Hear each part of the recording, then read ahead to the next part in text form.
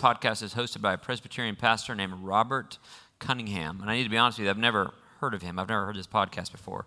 So I don't have any kind of context for it. A friend of mine had suggested I listen to it, and I thought it was just excellent. And so he runs I'm sure it's a weekly podcast, but his last 3 episodes were on the topic of racism in America. And I think he did an exceptional job in it of critiquing both the current movement afoot on that's challenging racism in America. Right? He critiques the movement, but he also critiques the church. He critiques us for our pretty significant, not only negligence, but complicitness, what's the word? For being complicit in racism. So it's kind of an equal opportunity critic, and he makes the warning that if you listen to some of you might listen to the first podcast and love it. He says, but stick around and listen to the second one. Others of you might have a hard time getting through the first one, but really love the second. And I think what we want to try to do, what I would advocate for, is that we might really take seriously the totality of his message, even if one half or another half resonates more strongly with you.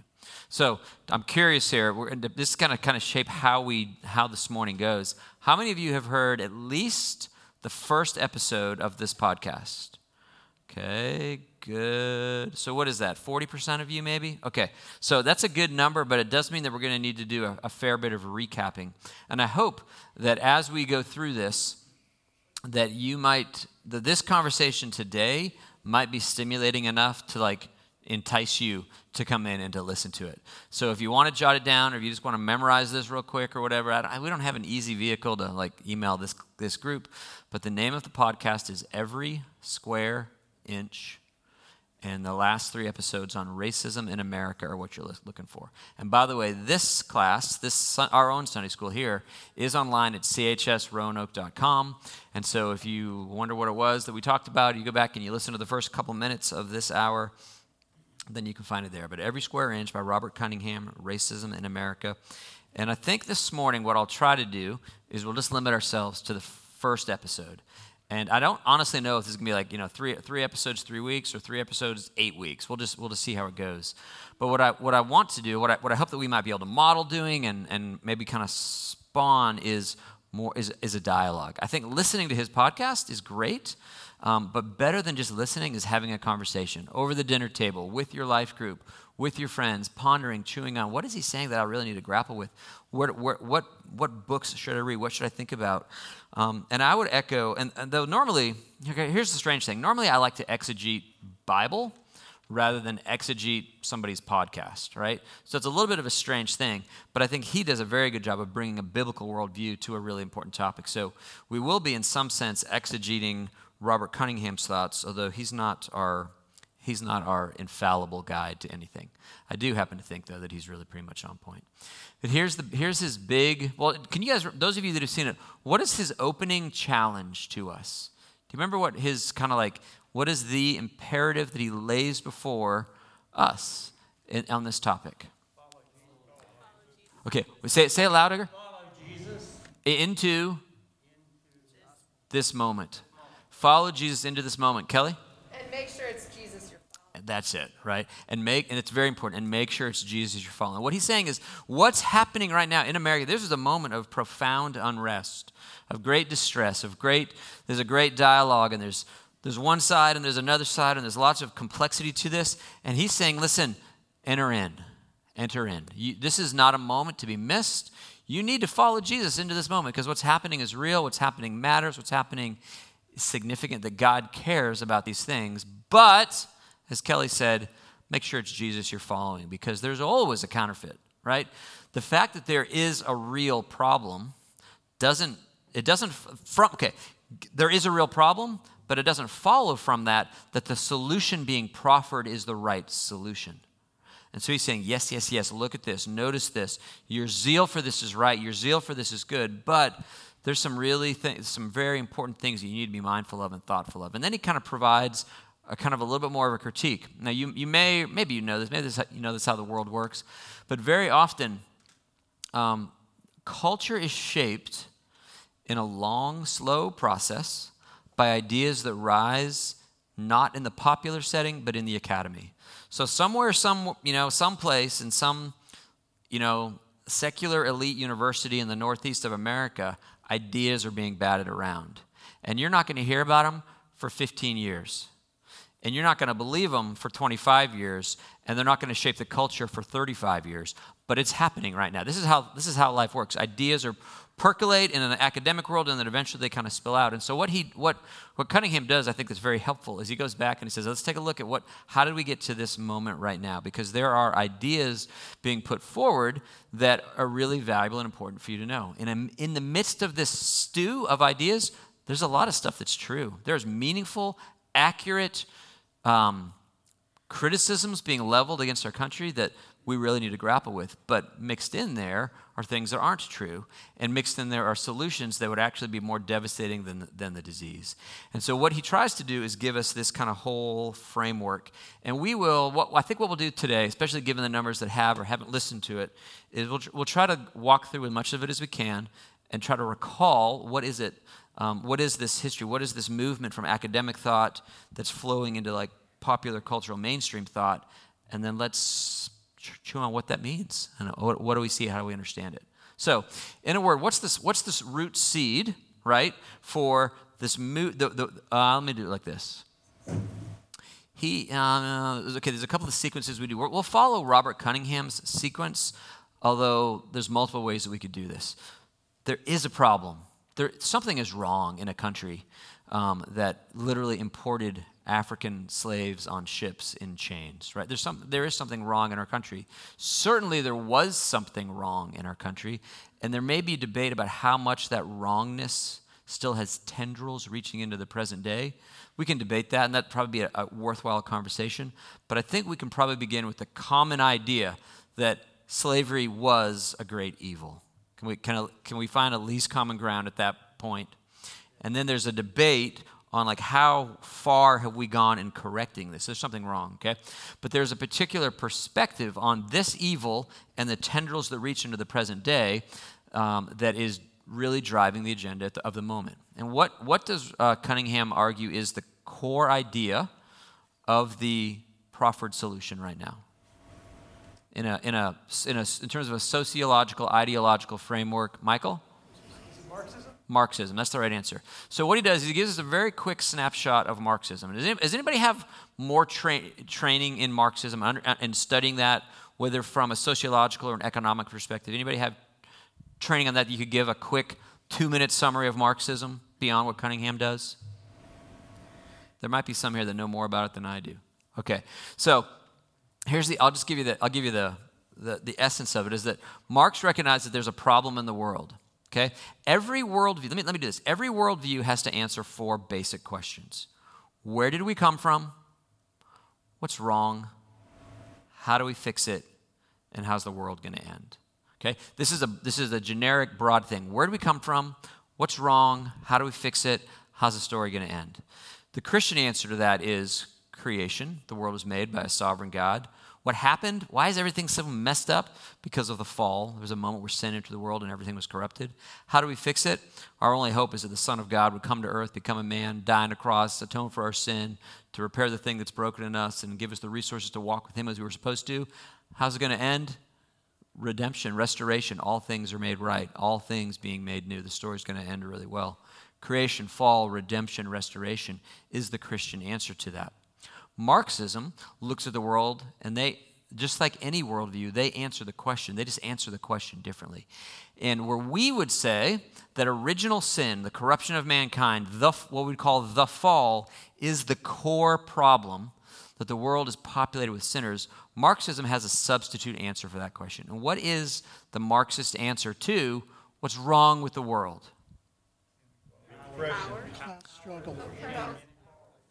Okay, yes, and you guys it's hard to get them all at the same time, but power is the problem, that there are people that are in power, and you're saying, Stuart, almost like an oligarchy. There's a handful of people that are in power, and therefore, every society throughout the world is ordered in such a way that some people gather power and use their power to exploit and oppress the minority to accomplish their purposes. Not necessarily a racial minority, but like the few grab power, build society in such a way that everybody else is kept down. And therefore, if the problem is power in the hands of the few, if that's creation fall, if that's what's wrong, then what is the Marxist solution to that? Redistribute the power, right? And so we say, instead we've got the few people have too much power, and so we want to end that, and it's like the ultimate of kind of spreading out, everybody's equal, everything from, Marx's famous quote is, how does it go? According to his ability, how does that go? Yes, each. To each according to his need. That's right. From each according to his ability, to each according to his need, and it is this grand redistribution. Now, in classic Marxism, it's more through the lens of money, of economics, and of course money and power are not disassociated with each other. We're going to redistribute this and into everybody gets it. And we've tried this many times. Many societies have tried this. And what do we tend to find happens when the great Marxist experiment, when the Communist Manifesto is attempted to be lived out? How does it go? Power concentrated in the hands of a few. That's right. So the problem is the power is concentrated in the hands of a few, and the solution to that is power concentrated in the hands of a different few, right? And this happens every time, and not only concentrated, but more concentrated than it was in the first place with greater resulting evil. And that's because Marx didn't dig deep enough. He's right, of course, right? We've had it said, we say all the time that power corrupts and absolute power corrupts. That's true. But so he didn't go deep enough to say, well, why is that? And the Christian answer to that is, well, it's deeper than that. The problem isn't power. The problem is me. The problem is not just that my systems are corrupted, but that I am corrupted. And if you just replace sinful leaders with sinful leaders, we're no better off. And in fact, we tend to be worse off because we've eradicated the systems that have been designed to constrain evil in the world. Okay? So far, so good. Is this basically familiar? You might have studied this in high school. Maybe you read a book about this. Okay? So here's your basic Marxist theory. Now, the next step in this progression that Cunningham walks us through is what? What do we go from essentially Marxism into what? What's the next stage in the thought progression? Critical theory. Communism. Yeah, well, communism will still be like that first level here. But he moves it from the economic theory to the social theory. So you might call it, some might call it social Marxism or cultural Marxism. And now, as we take Marxism, and it's never worked as a theory economically to explain the exploitation of people, but so now it's been reapplied into kind of more social structures and looking at how does this work. And so if we leave in the realm of social structures, if we're leaving money behind, it's no longer the concentration of money, but it's power in what form? Do you remember what Cunningham says? He uses a couple of technical terms. Yeah, Michael, real loud. Like a social narrative. Social narrative, okay? And this is really important. And this is going to begin to you might begin to see this. So we talk about narrative. We talk about this story. Life is about story. Human beings organize their lives around stories. If you see a picture of something, you're going to necessarily kind of put it into a story. We teach history as a story. All of life has this very strong story thing. And there is a story of America. There is a story of your family. There is a story of the church. There's stories, narratives of the lens by which we understand ourselves, and we understand the things that we've come up through. We're story makers, we're story believers, okay? And that's all good and fine. But as we know, whoever wins the war writes the history, right? And so the story that has been written about America is right now being challenged and decried as a not only a false story, but an evil story that perpetuates its own evil. And so within the realm of cultural Marxism or social Marxism or these things, there is a vantage point on the world that says it's not just the money that needs to move hands, but it is the cultural narrative needs to be torn down and replaced with another one. It's very much the same ideas that Marx would do economically are being done at a cultural level. And in fact, that's what is largely driving a lot of what we're seeing right now, is that people are saying, I don't like the story that you're telling. I don't believe the story. I want to replace it with a new one that I believe is more accurate, that I believe is a superior story. And while others are watching their story being taken from them, and they're fighting to get it back. That whole concept of replacing what Robert Cunningham uses this term hegemony, which is probably not a word that flows off your tongue, but can anybody have a working definition of a hegemony, what that means? This is actually really, really important. What is hegemonic power? Yeah, Tommy? It's a dominant power. It's based off of belief systems, ideologies. Yeah, so really anything that's hegemonic is something that has dominance. Kelly, are you going to? I was just going to say, I thought he was using that synonymously with the prevailing cultural ideology. Yes. Dominant cultural ideology. The collection of ideas is the hegemony. Yeah, so it's interesting. So he uses hegemony, as you're right. He uses it synonymous for the narrative, but he's a little bit appropriating it in that sense. Just under a normal, like 5 years ago, we were talking about what are hegemonic powers. It just means somebody that's dominating somebody else. So it means that you're totally in charge.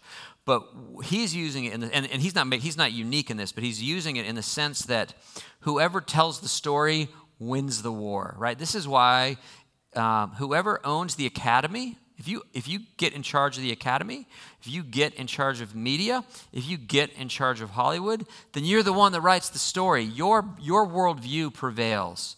And so what there is not, every system has the official power. So maybe the president of the United States or the governor or whoever has power, but really whoever is telling the story that captures the hearts of the people, those are the people that are actually in charge. Because if you believe, if you're shaped by, if you're influenced by the air that you breathe, the very water that you swim in, that's more what we mean by hegemony. It's less that I've got the guns and the tanks, and more that I've already won your heart because I shape the way that you think about things. Okay? So the argument here is that, and I think it's valid, is that if you've got this hegemonic power overseeing things, well, once you own the story, then you can make the story tell everything you want. And there's a huge movement afoot that says, yes, we got to replace the old stories with a new story, with a better story, a more accurate story that captures what's going on in the world. Okay? So we've gone from Marxism to either social or cultural Marxism, which is sometimes known as critical theory, because it's critiquing these things. And then into the final stage that Cunningham walks us through. What's the third and final kind of step in this process? Critical race theory? Critical race theory. Excellent. You were paying attention. So critical race theory basically takes all of this and then it applies it more specifically. So critical race theory is simply a more specific version of critical theory. And just as we could say, and I think should say, that Karl Marx got some things right. Like, Karl Marx is not exactly an American hero. And so when we talk about, it's very tempting to take anybody that you don't like and then to hiss whenever they walk on stage, and they're all bad. But the reality is, you guys, very little in the world is all bad and very little is all good. There are things that Marx says that are true, and there are disastrous consequences that have come every time his ideas have been applied, right? In the same way, critical theory, well, it's true. I think we should absolutely grant that there's such a thing as hegemonic powers. There are dominant narratives, and they could be true or false. That's fair. And then when it comes to critical race theory, once again, yes, is it true? Is it true that we have used race in the United States to preserve the power of some at the expense of others? Yes, it's true, right? So there are things that are true, and yet there are grave errors woven in throughout this, and what we're trying to do is begin to become aware of them that we might parse them out. Yeah, John? Isn't that basically the way Satan has always worked? That Yeah. you've got a mixture of truth and lie, with the truth coding the lie. Absolutely. Yeah. So the question is, isn't that the way Satan always works? So that he mixes the truth with the lie. And it's not just demonic, but it's every good liar who's ever lived knows how to mix things in with truth, with things that are error. And sometimes in very persuasive and compelling ways that it's very hard not to know what's this and what's that. Right? Okay, so really right now we're trying to get a recap. Does this make sense? And if you go back and you listen to it, he's going to give you a fuller, I'm kind of abbreviating so we'll have time to discuss it, but we go from Marxism to culture, to critical theory, to critical race theory, and right now at the critical race theory, this is really these ideas that have lived in the academic towers for some times, spilled onto Main Street with incredible force and with incredible persuasive power really just in the last several months. So what is, you tell me, I'd love you guys to try to rebuild it. What is the current narrative, the new narrative that is being offered as an explanation for the United States of America? And we can maybe kind of get it in pieces. What's the storyline that's being told, which probably, be careful of this, right? It's probably going to contain a lot of truth, and it's probably going to contain some things that are not true. But let's hear, how's the story being presented, Stuart? 1619, Okay. chattel slavery entered America. That was the true founding of America, that our prosperity was built completely on the backs of slaves. Chattel slave. Okay, so let's pause right here. So if I were to, we're gonna. You probably didn't hear him, and that's good because I'm going to pregame it. When did the United States begin? Okay, there's a lot of answers, but what's like the answer, like the normal answer, right, is 1776, right? We would say it's 1776. Declaration of Independence, that's the birthday of America. Now, you could get into like, well, we didn't win the war until, or prior to that, the colonies were. But generally speaking, we're going to say 1776 is when the United States begins. And there's a movement afoot called the 1619 Project. Am I saying that right? 1619 Project.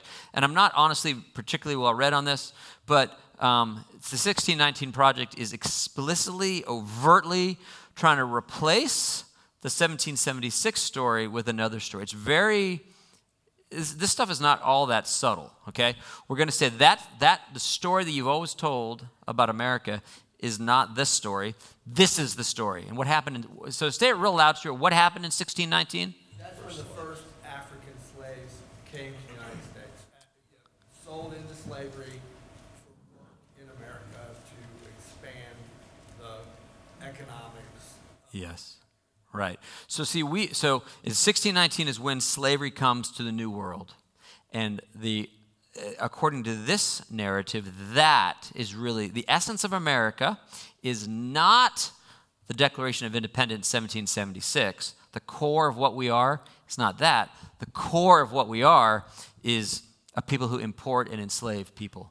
The white supremacy hegemony that says we will dominate and oppress others for the benefit of ourselves, that is truly who we are. Okay? Now, you got to pause. Okay, this is, like I said, this is going to be a mixture of truth and lies. There's stuff in here because that actually happened. Like they're not making that up. That's a real thing, and we have to grapple with the profound wickedness of that. But we also have to ask the question, are we fundamentally a people who 1776 wrote a Declaration of Independence to which we did not live up, but ever since then have been moving towards with increasing approximation of it? Or are we fundamentally a people that we don't care about that, we never cared about that? Things are essentially just as bad as they ever were, and they always will be until there is a revolution that overthrows it. Do you see how we have two, I want you to see the stories. One is we read the fact that Thomas Jefferson wrote the Declaration of Independence, probably aided by a slave, which has an irony that's just mind-boggling, right? But have we grown into, do we intend to fully grow into all of the ideals espoused there? Or was that a joke, and 1619 is who we really are? It's two competing storylines. Kelly? Have I gone too far? Yes. Okay. Jennifer? There was another theme, and I don't know if you're going to get to that. That was very surprising to me, that prior to the 1619 date, there was already slavery in this continent, that the Native Americans, there was tribals. The thing that really struck me is you can't give sinners power. It will never go well. Right. And that because we're sinners, anyone who has power is going to do the same thing, and that's why Marxism doesn't work. So I was very sobered to know that there was already tribal fighting going on and slavery from that. It's a different kind of slavery. It wasn't chattel slavery. Yes. Slavery, the Israelites were slaves. Slavery is the nature of sin, I think. Yes, and so and I see a whole bunch of hands, so I'll do it. Let me just very briefly, yes, it is certainly the case that slavery did not begin in 1619, right? people groups have oppressed other people groups for all of time, right? It is always the case. And Marx is right? People in power use their power to improve themselves at the expense of others. This is true. Now, it's true. He can't answer why. He doesn't know why. We know it's true because people are sinners, and that's really the core of the thing. And that's where we don't fix society at the level of fixing society. You can only fix society at the level of fixing human beings. But it's more complicated than that. Sometimes the Christian answer to that is too simplistic and doesn't work. But yes, slavery has existed forever. But it's also true that something new happened around the 1700s. A new version of slavery got in. But we'll probably get to that in a subsequent week. But yes, slavery's been around for a long time. Eric?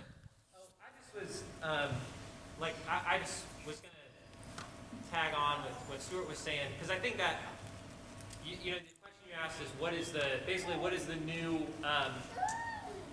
challenging story, that's Yeah. stirred up, and I do think that, 1619, absolutely, I think that's, part of it, but I think where it's continued on, if I were to try to, look through the lens of someone who is trying to advocate for that narrative, I think they would say that a certain that there is a certain person in our nation today that is the bourgeoisie, the Marxist oppressor. I think they would call him the bourgeoisie, I believe. And he describes that person, I think, in one of them. But he basically said, because he describes himself as not fulfilling any of the requirements to basically, Right. he's short. You might remember I know exactly what you're talking about, yeah.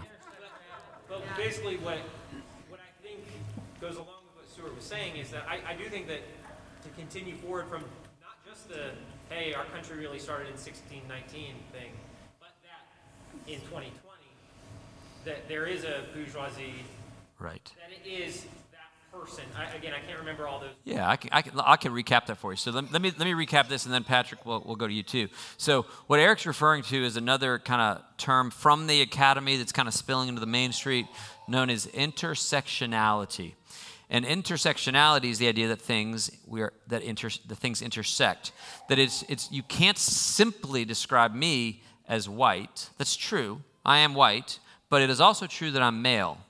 And I'm not just white and male, but I'm a white male Christian. I'm not just a white male Christian, I'm a white male Christian heterosexual.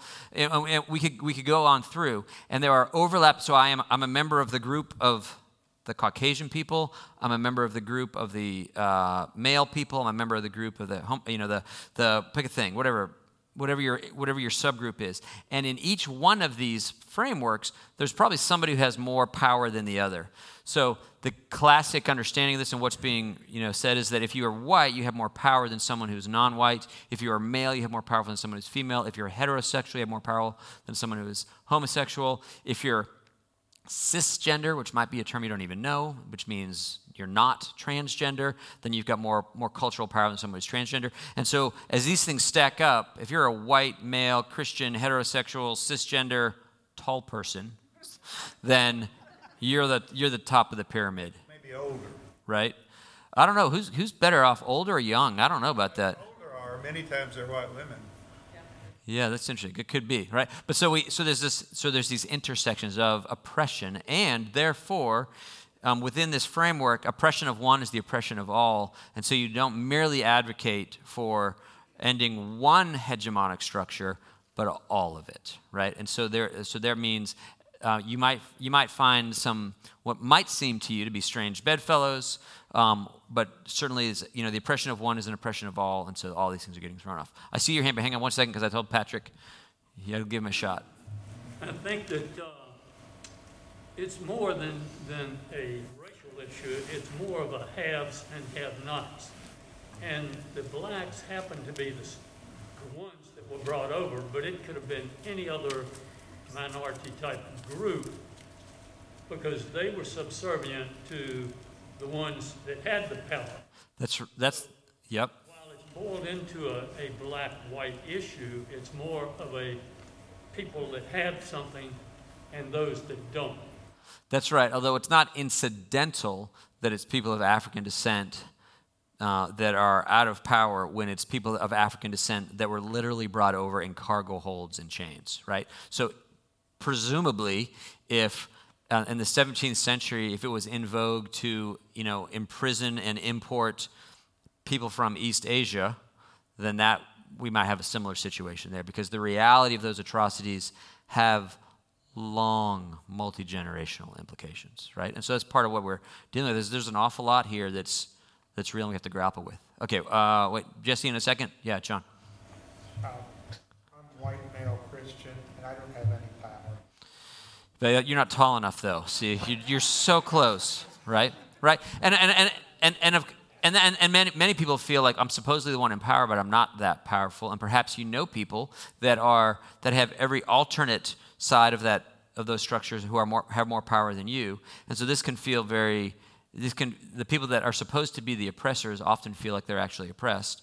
But I do think we have to say that if we look at this thing at a broad level, if you look at the amount of wealth in white families versus the amount of wealth in black families, the differences are profound, significant. But if I don't have that wealth, then Right. Then it may not be helping you very much. Okay, yeah. So, Jesse? Before we get too far, I just want to make sure that I understand the competing worldview.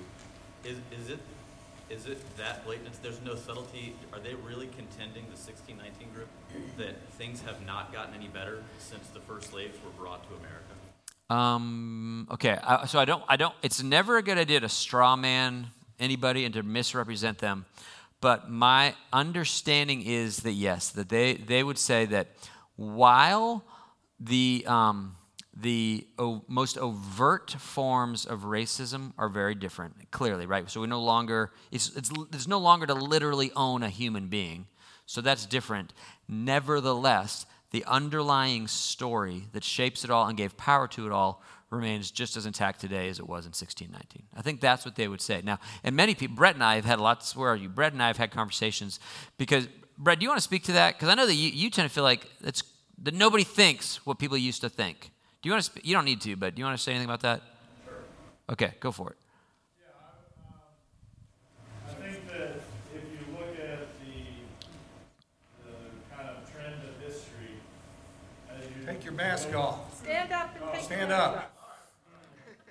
Okay, so if you look at the trend of history, probably 200 years ago, there were people who woke up in the morning and said, absolutely white people better than black people in every possible way.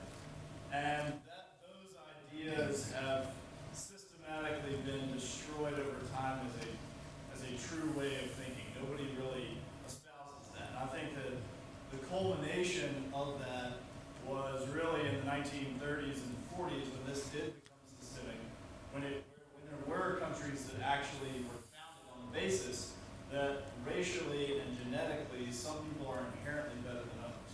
I think the whole world went to war against that and basically disagreed with it fundamentally. However, I would agree the fact that there are significant after effects of that over time. But I think that those after effects are decreasing. The question is, are they decreasing fast? Yeah, thank you. I appreciate that. Yeah, Bill. But intersectionality is adding more than race. Absolutely, yeah. And so it's got to become, now it's becoming not just that, race, it's becoming more than race, and it's all or none. That's right. And we haven't talked about that yet. That's right. We will, but we just got a lot of pieces we want to get through. Okay, one more comment. I saw more hand, and then we'll kind of keep going. I just think that with the intersectional stuff, I think that feeds the fire of being able to legitimately be offended. And I think then the people that, I think it just makes the fire explode. You know, if you can claim to be in that intersectional thing that you're oppressed, you can be offended, and people can be offended for you, and it just builds more unrest. Sure. And people join in that without really understanding or stopping to think. Yes. Okay. And so it is true that the whole concept of intersectionality allows people to layer their victim status such that everything is incredibly prickly and everything that's not in fact offensive, a person can take offense at. That's true. But again, and all of this, I really want to encourage you guys to try to, like in all things, we want to know and believe the truth. And sometimes people with whom we disagree know things that we don't know and can help us see things that we can't see. And it is true, is it not true, that on balance, in general, men who have had more power historically have used their power to selfish ends. Have you noticed this? Like, this is just true. Doesn't mean that all men have oppressed all women, but on balance, in general, like, if you want to just kind of startle yourself, just go watch something from like the 50s. And it'll be, have you done this yet? Like you go back and you watch something from like the good old days and you think, oh my gosh, I can't believe they talk like that. I can't believe there was such a level of demeaning or dismissal of women. Like many of you were alive in the midst of things that we would look, if it happened today, we'd be like, whoa, you're not allowed to say that. And the reason you're not allowed to say it isn't because of the, politically correct police. You're not allowed to say it because it's not true, because it's unkind, or because it's offensive. And so there are things that are, there really are, in every little bit of this, there are things that are true, but I think they're being packaged together in ways that are really unhelpful and will ultimately have a very destructive end. And just to kind of, but let me just say this now, this maybe is not the right time to put this down, but let me just say a lot, we'll get to this when we critique ourselves, but a lot of the stuff that is happening, a lot of the solutions that are being suggested right now are being suggested because when those who had the cultural dominance, the greatest power, the greatest influence, they didn't spend that power very well. Jesus consistently says that the kings of the Gentiles, they lord their authority over the others. And then he says, not so with you. For the greatest among you must become the least. Right? And so Jesus doesn't need Marxism to speak into this moment and to call those that have power to say, I gave you power, I put you in positions of authority so that you could serve and bless. And in fact, I gave you the most perfect image of what that looks like when I, as the king of the earth, the king of all things, surrendered my life to a bloody cross. To show you, Peter says he gave us an example. One of the things, not the most important thing, but one of the things that Jesus was doing on the cross was demonstrating this is what leadership looks like. It is seeking the lowest place and the great place of greatest service. And I wouldn't necessarily say that we, the church, has embodied that all that well. And so we need to own that. We'll get to that in subsequent weeks. But the solutions being offered, they're being offered for a reason. They're just really bad solutions. Okay, there are a couple of hands. Did you want to say something too? No, I was just in support of what you said a minute ago. Barbara and I have been watching a lot of TCM movies just because we had nothing else to do. From the 50s, old black and white, and from blacks, women. It's just overwhelming how politically incorrect they would be in this age. Mm-hmm. Yeah. But it's total support of what you're saying. Yeah. Some things you look back, you're like, man, how did anybody get away with that? And the answer would be, well, that was the hegemonic power structure. They got away with it because that was the story that was being told, right? And I just really want you to, we're going to critique, and we're going to continue the critique, but there's stuff to it. Okay, Brett, and then we'll keep going. I keep lying, but we'll move soon. Yeah, I just wanted to defend the Marxism and critical theory narrative for a second, because I think that Cunningham is presenting a story, and we're being asked to believe it. And he's saying this story, he's saying if this story is true, that basically I need to warn my Christian friends that they may be getting misled by something that's a little bit tricky. And so he says, so really at the heart of this is Marxism, and then there's kind of Marxism's child, which is critical theory, and then there's critical theory's child, which is critical race theory, and then critical race theory's kind of friend, or maybe child, which is intersectionality. And so I would just pose one, whether that, I'm not sure that story is true. You're not sure that Robert Cunningham's story is true? Yeah, I'm not sure that it is, that what we are dealing with right now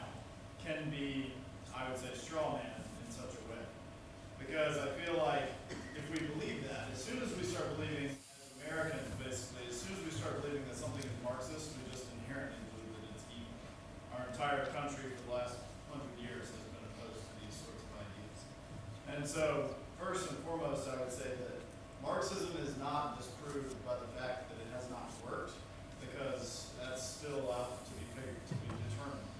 It's been tried. It has not succeeded so far, but maybe it will in the future.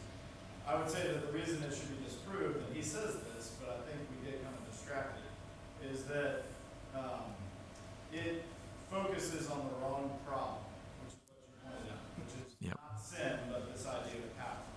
And so then I would go on from there to say he brings up the Frankfurt School, which was at the heart of critical theory. Well, the Frankfurt School existed in the 1920s and 30s before Marxism had ever really been applied, and was actually a critique of Marxism, not a friend of Marxism.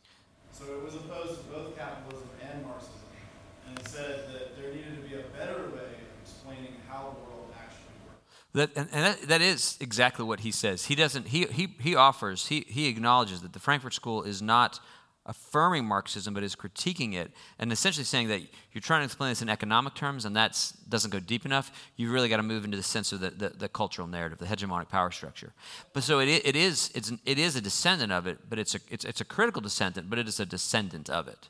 Well, and I understand that, but I think that we have to be careful, because I think that he starts out by saying, I'm not a conspiracy theorist. Mm-hmm. And the reason that he's saying that is because if you go and look at what the 1619 Project is saying, and what a bunch of the other kind of academic side of this argument is saying, they're saying this is a conspiracy theory. The entire concept of cultural Marxism is a conspiracy theory that was developed during the 60s as a reaction to kind of the new wave of sort of stuff that is going on. So I think we need to, we want to oppose, if you're going to oppose something, make sure that you're not opposing a weak story. Yeah, I totally agree. I don't think you're never well served to like attack a straw man of a thing, but you understand what is it really saying. I'm in complete agreement with that. And I'm not. I mean, I didn't study this stuff in school, so it's not as if I've got some super deep knowledge of it. Really, what we want to do here is spawn this conversation and encourage you. There are a number of books that you could read on any multiple sides of this, and so. Like to Brett's point, right? Probably, and I've had a number. You may have heard of this book. I've had a number of friends that have read it. There's a book by Beverly D'Angelo called White Fragility, which is right now the kind of dominant, popular presentation of all these ideas. You could read that for yourself and be able to not just hear someone talk about it, but you could actually read what is she saying. She would be very much in support of the ideas that Cunningham is critiquing. And of the ideas that I think that we should view critically. But if you want to go straight to the source, that'd be a resource that you could understand it without getting it filtered through somebody else. Okay? So, Jennifer? I need to maybe push back on one thing of that said thing. He said that sin is not the problem, power is, and I think it's backwards. I think power is not the problem, sin is, because he says, and I agree with this, that if you give power to sinners, it never ends out right. And it's our sin nature that causes us to abuse power. Jesus had power, but he never had sin. Right. Oh, for sure. Yeah. No question. And I think Brett would totally agree. Brett's not arguing that power is the problem. Brett is accurately representing the Marxist idea that power is the problem, and therefore power needs to be redistributed. And what I think the Christian response to that is, oh, well, hang on, there's something to that, but you haven't gone deep enough. You haven't gotten to the core thing. And so all you're going to do is trade in one corrupt power system for another corrupt power system, and you've done nothing to fundamentally change the human heart. And absent that, well, there's two problems. And maybe we'll jump to this for the sake of kind of finishing kind of the concept of this first podcast, is that he observes there's two problems, okay? Beyond the fact that you've misdiagnosed this whole critical race theory, he argues, has misdiagnosed what was going on in the first place. But even if you get your way, two bad things. There's two flaws. There's two insufficiencies of this. Does anybody remember what they are? Can you state what he says are the two flaws, Brett? Yeah, I think one is utopia on earth rather than utopia in heaven, right, which is my dream. And then the other one would be that the oppressed ultimately becomes the oppressor. That's kind of like the end state of all of this, is that the dream or the ideal at the end has not been fully fleshed out. And so at the least, it appears that maybe we're arguing that the oppressor will now become, or the oppressed will now become the oppressor, and then wait a second, we're right back. Yeah. So, and the words that he uses to summarize it is it's going to be it's going to be destructive and unproductive. Okay, so let's just talk about this for a second, because I think these are really important things. First of all, well, we'll go with, what do you want? We'll go destruction first, okay? If the current kind of vantage point that is like roiling in the streets comes to pass, he argues that it's destructive because it's ultimately a false gospel, that every issue in the gospel has its mirror approximation, it's counterfeit. Whereas we would say that the core problem is original sin, they would say the core problem is white supremacy. Where we would say that you must be born again, they would say you must become, woke, right? To be woke, you have new eyes to see with all things. And not only do you see with new eyes, but your wokeness can only be known and demonstrated by your fruit, by your fruit of wokefulness. And what I think is maybe the most important insight that he has, that I've watched this, perhaps you have watched this play out, is that in Christianity, this is maybe one of the most important things in the gospel, is that justification precedes sanctification. That I am a sinner and Jesus speaks over me, imputes to me, credits me with his perfection and his righteousness, and I am righteous. I am transformed. I am cleansed. All of my badness is done away with, and I am now his. And then begins the process by which slowly over years I grow into that which he has declared me to be. I am justified, period, full stop. And thus begins my sanctification. Justification precedes sanctification. But under this kind of framework, and you can watch it play out. I mean, I've literally seen this happen. Sanctification precedes justification, which means once I realize my badness, so begins the endless seasons, the endless efforts to make enough social media posts, to acquiesce enough, to curtsy before the new priests of this religion, until I am finally, someday, almost, not quite, gonna get it, never gonna get it, justified. If sanctification precedes justification, then justification is never coming. And that's precisely what we see happening. And all the new language entering the vocabulary of virtue signaling, of renouncing of systems, of kneeling before the oppressed persons, these are all attempts to imitate Christianity in this out-of-step sequence. And he says this, listen, I'm going to just quote him directly. He says, and on goes the desperate attempt to be absolved of the sin of your oppressive ways by the progressive leaders who are priests of this woke religion and hold the power to forgive. He says, by all means, apologize. By all means, repent. So go to protests. Protest things that are evil. Do it. But, listen to this. Beware lest you forsake the gospel for the new self-righteousness that is upon us, that is guarded by merciless social justice Pharisees. Unlike the gospel, where justification precedes sanctification, sanctification precedes justification. And just like every religion, it will never be enough. This is what's happening. It is destructive. You will never meet the standard. You'll never be able to do it. And Ruth Ellen? Have you ever read Atlas Shrugged? I have read Atlas Shrugged. Well, that's what all this feels like to me and looks like to me. Okay, I've read this years ago. Just connect the dots. That is a book about 6 inches thick. Yes. What's the connect? What? Tell me. Connect those dots. Well, it is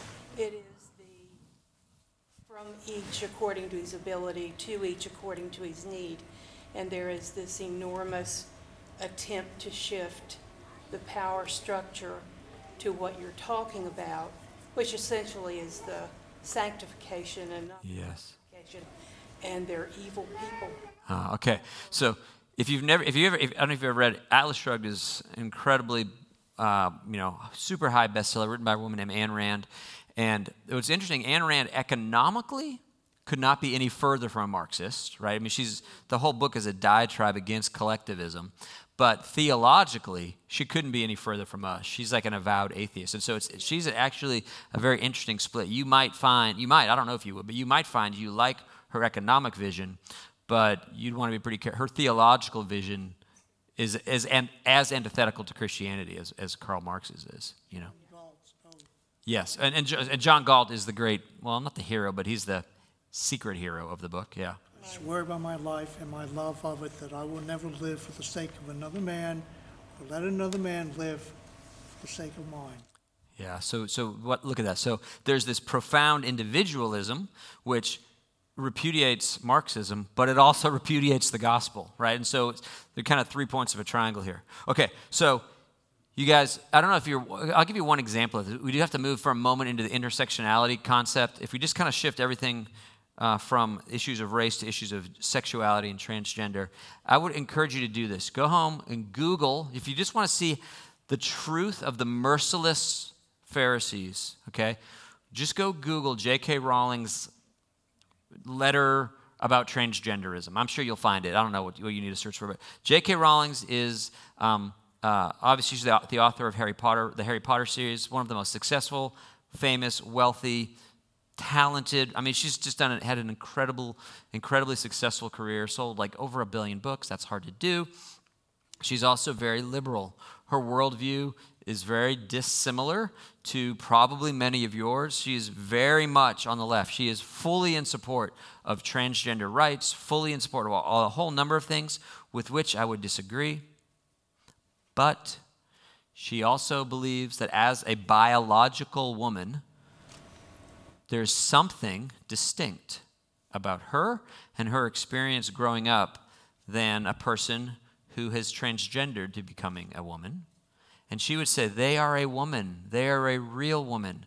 She's fully on board with everything. And yet, there's nevertheless a distinction between J.K. Rowling's and this other woman that she would grant as a woman. And the knives are out. I mean, they hate her because she has the audacity to say that I will go with you 99% of the way, but there's this little thing, but don't you think there's something about being born a woman that is in some regard meaningful or distinct from this? And the answer is, you are our enemy. And you should read about it. You should read her open letter as she describes what it is. That's this. This is a real thing, that you can never be enough. You can never curtsy enough. You will never be justified. Your sanctification is an ongoing process. So there's something destructive. Here's Dr. Carl Ellis. He says this: these social religions curve in on themselves increasingly narrow and performative orthodoxies. They create ever smaller circles of those considered authentic adherents who represent the truest version of their secular piety. They belittle those who do not perform the corresponding rites properly, and they damn those who reject the ideology altogether. This is Dr. Carl Trueman says, if you have an uncritical and unconditional commitment to critical theory, you must realize you have the tiger by the tail. And if at any moment you want to let go of the project, you will find that you and yours are soon to be devoured by it.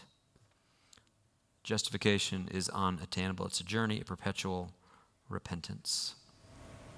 It's a destructive ideology that you will never satisfy. Be careful lest you go down that road. And especially understand that those that are really advocating for this vision, the authors of this, are no friends of Christians by any means. The Christian worldview, the gospel of Jesus Christ, the forgiveness of sins, the reality of our need to find freedom from our own individual corruption. This is nowhere on their list of things they want to see accomplished. They would love nothing more than to see our aspect, our hegemonic power thrown down. And so you really want to be very careful, I think, about aligning ourselves and spending our time and our resources with them. Number two, not only is it destructive, but it is unproductive. It can't work. It doesn't have the resources to solve the true problem because they've set their guns on power structures and not on the human heart. The problem, the foundational flaw, is that it's diagnosing symptoms but ignoring the core root. And the gospel of Jesus Christ goes after the core root. Here's Carl Ellis again. He walks it through like this. People are broken sinners. Broken people make broken families. Broken families make broken communities make broken societies make broken systems, and broken systems keep people in bondage. This is all true. That's true, but you see where he started? He starts with the idea that people are broken sinners. And if we're going to actually solve the great problems, and we should be on the vanguard of this. I think the biggest problem with all of the racial unrest in the country is that we didn't start it. We are the people who understand how much a corrupt human heart will oppress others. We know the core issue. And it is, in my opinion, it is our negligence and our complicitness with this that has created the opportunity for some really unhelpful ideas to come forward. So the solution isn't that we say, well, no, bad, let's go back to the way things were, but that we say, man, we should be in the front. We should be building the multi-ethnic community of people who love God, who walk with him, who worship him and adore him. The problem isn't that there is some dominant class. The problem is that those that have been invited to love and to lead and to serve from a position of lowness and humility have forgotten why we are here. And so there's a lot of work we need to do. I think it's interesting. I've spent my entire life, we got to stop. I've spent my whole life working with college students. Now I've graduated from 21-year-olds to 22-year-olds.